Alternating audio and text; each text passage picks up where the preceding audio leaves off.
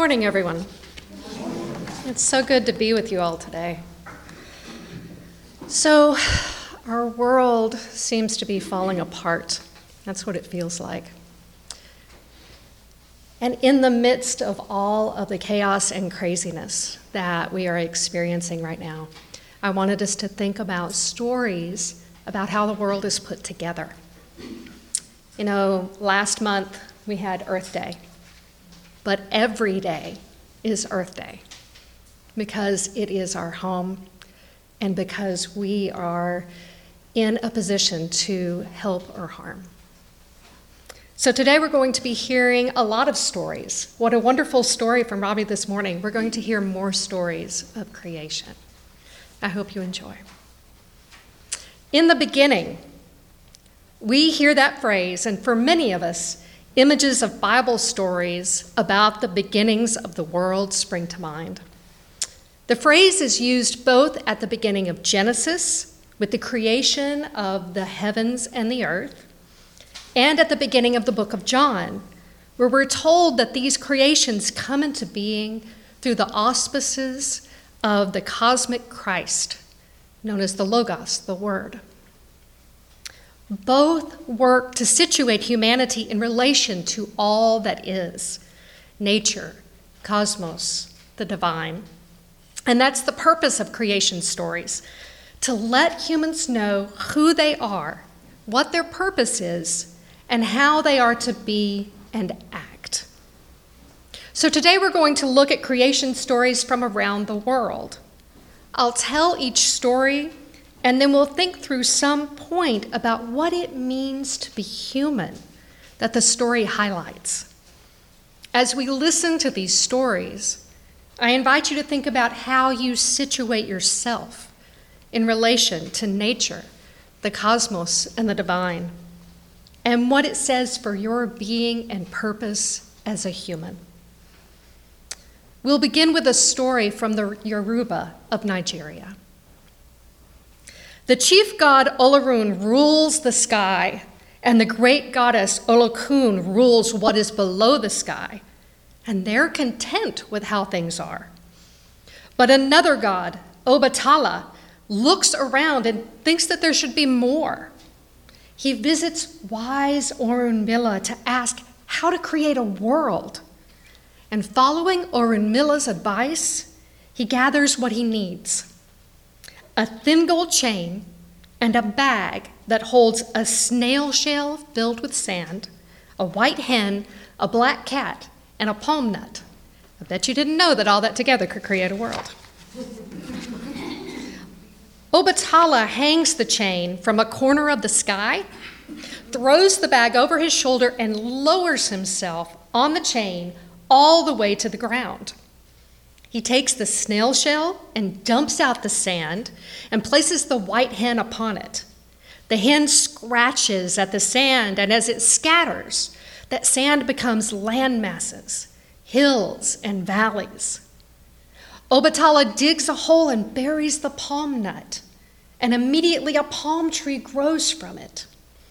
It drops nuts, and as soon as they touch the ground, they too grow. And soon there are groves of palm trees everywhere. Obatala sits down to enjoy the creation with his cat. He makes some wine from the palm trees and continues creating. And in his drunkenness, he calls on Olorun to breathe life into his creations. When he awakens from his drunken stupor, Obatala realizes that he has created and caused to be brought to life beings that will know pain and hatred and sorrow and fear and death. So he vows to create no more and to be the protector of these creatures forever. So the story of Obatala speaks to us of creativity, how all good creation begins as intuition. Obatala is driven by a fire within, a sense that there should be more than just the sky and what is below the sky. He knows what is, but he feels the call of what is possible. So he takes just a handful of items, sand, a white hen, a black cat, and a palm nut, and builds a whole world with them. In his creativity, he does not have to transform or conquer anything. He uses things just as they are, allowing each thing to be just what it is. The chicken scratches, the nut grows into a tree. The wise use of resources recognizes the inherent value of each part, as well as of the creation overall. Obatala's creativity runs in many directions, including into his creation of palm wine and the drunkenness that follows. He shows us the danger of not being mindful of what is brought forth, of the harms that can be inflicted on creation when we build or grow or create without reverence for what is. Obatala also gives us a way forward from this harm. He acknowledges his role in causing the problem and works to put it right. As we think about our planet in crisis, let us remember the creativity and intuition of Obatala, his recognition of the value of each thing, his role in creating wrongly, and his dedication to setting things right. Now let us hear from the Inca of Peru. In all that exists, there is only stillness, until Viracocha arises from Lake Titicaca and he brings light into creation. He creates the sun and the moon and the stars, and darkness now mingles with the light so that both can show their beauty. This creation needs beings to enjoy it, Viracocha says to himself. And he breathes life into the great craggy stones around him. But the stone people are stony and emotionless, and they cannot enjoy the creation. So Viracocha destroys them and starts over. He takes smaller, smoother stones, and he breathes life and dreams and desire into these new beings. And when they open their eyes, they look with love at all they see. When he sees that his work is done, Viracocha walks into the ocean and out of the sight of humans. So Viracocha makes a beautiful world, a world built for enjoyment. The first beings Viracocha made had a spark of life, but could not recognize the reasons for being alive: love and joy and appreciation. The second, smoother beings, the humans, they came forth with the passion and joy to fill themselves full with the beauty of the world around them. In Viracocha's story, we come to understand that just seeing the hills and the stars and the oceans is not enough. Wonder is necessary. Creation was only complete when beings within it were able to marvel at it. Amazement, awe. If these are not a part of the ways that we interact with the world around us, we find ourselves stony and emotionless, like the first beings created by Viracocha. And we have reason to question our place within all that exists. The world and all that is within it should call forth delight. And now a story from ancient Egypt. Darkness and waters and swirling chaos. On the waters floats the great god Atum alone. Atum begins to sense something he has never felt before: the need to create. So he causes a hill to emerge from the water, a light, the sun, to rise from behind the hill. And he steps to the top of the hill and he shines in the brightness of the sun. He creates his children, Shu, god of air, and Tefnut, goddess of the waters. And he watches with satisfaction as they begin creating lands and oceans and bringing forth all of creation. They are so busy whirling around creating that they don't have time for their father Atum. And he is sad without them. So he sends his eyes out searching for them. Shu finds one of the eyes, and Tefnut finds the other of the eyes, and they bring them back to their father. And when they come back, when they return, when the three are together again, Atum weeps for joy.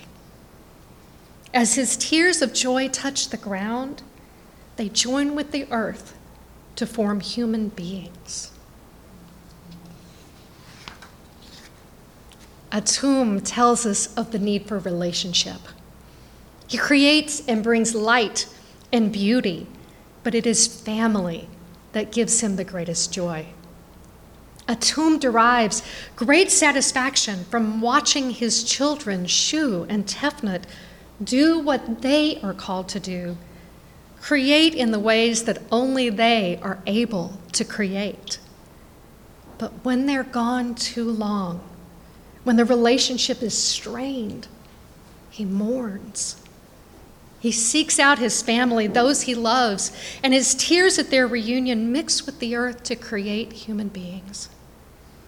This tells us that humans are created from joy and connection, that we are built for it. Atum shows us that our strength and power and creativity mean nothing without relationship. We, too, have a relationship with Shu and Tefnut, with the wind and the water and all that exists and each other. When we stray from relationship with nature, we are in peril. But when we joy in it, we bring forth greatness. And now let us hear a story from China. A great cloud of chaos, all in the shape of an egg. For 18,000 years, Pengu sleeps in the egg of chaos. And when he awakens, the chaos frightens him. He jumps and he pushes until he breaks the egg in two. Wanting to stop the chaos, he pushes one of the shell pieces up, and it becomes the sky. That's the yang. And the other half he pushes down, and it becomes the earth, the yin. Worried that chaos might erupt again, Pengu holds the earth and sky separate for 18,000 more years, until eventually he dies. As Pengu's great body falls to the earth and becomes part of it, his arms and legs become mountains. His breath becomes the wind, and his blood becomes the rivers, his sweat the rain. His voice becomes the thunder. His eyes move into the sky and become the sun and the moon. From Pengu, we learn about balance. Faced with chaos, Pengu brings an order that allows all to flourish. Where there was only tumultuousness, the sky of yang and the earth of yin now harmonize perfectly. Each can now spread and grow in concert with the other, each needing the other to complement what they have to offer. Pengu gives his life and his body to hold this balance so that each may have what they need to thrive.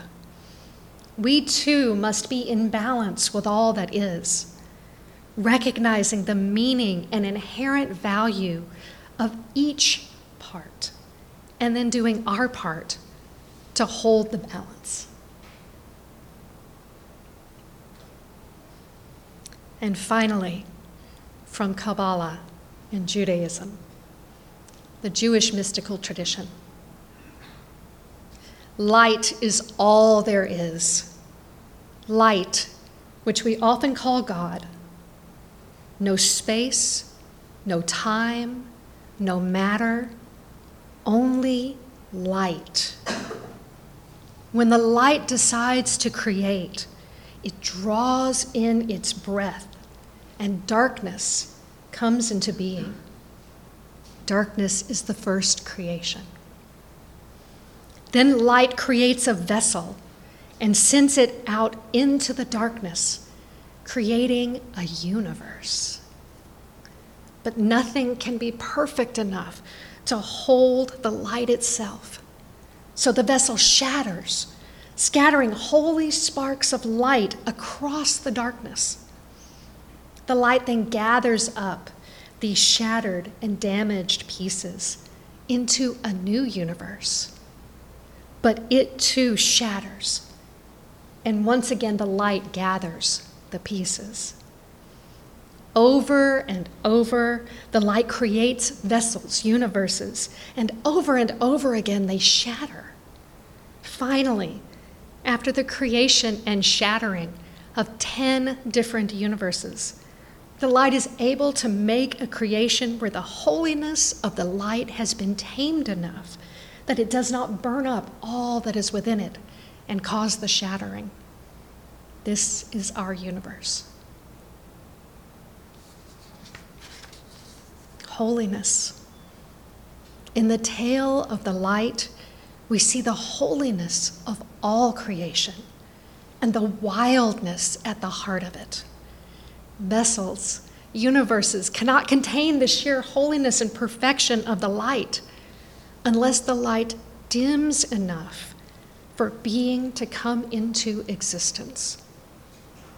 We learn that while the light may be hidden, it is always in everything, at all time.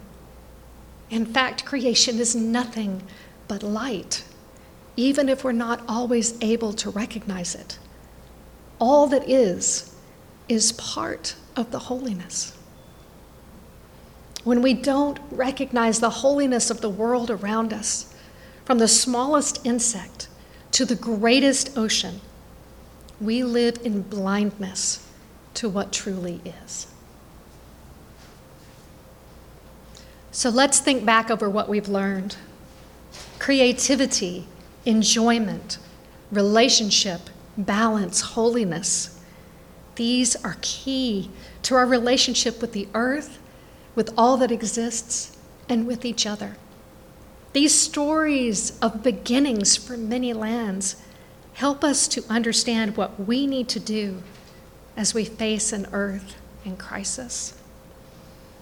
From Obatala and the Yoruba in Nigeria, we learn that we need creativity to come up with new ways of being in the world.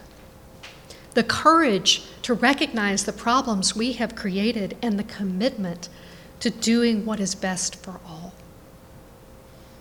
From Viracocha and the Inca in Peru, we see that we must never lose our wonder and amazement at this beautiful world, and that if we become stony and emotionless when faced with beauty, we might lose it.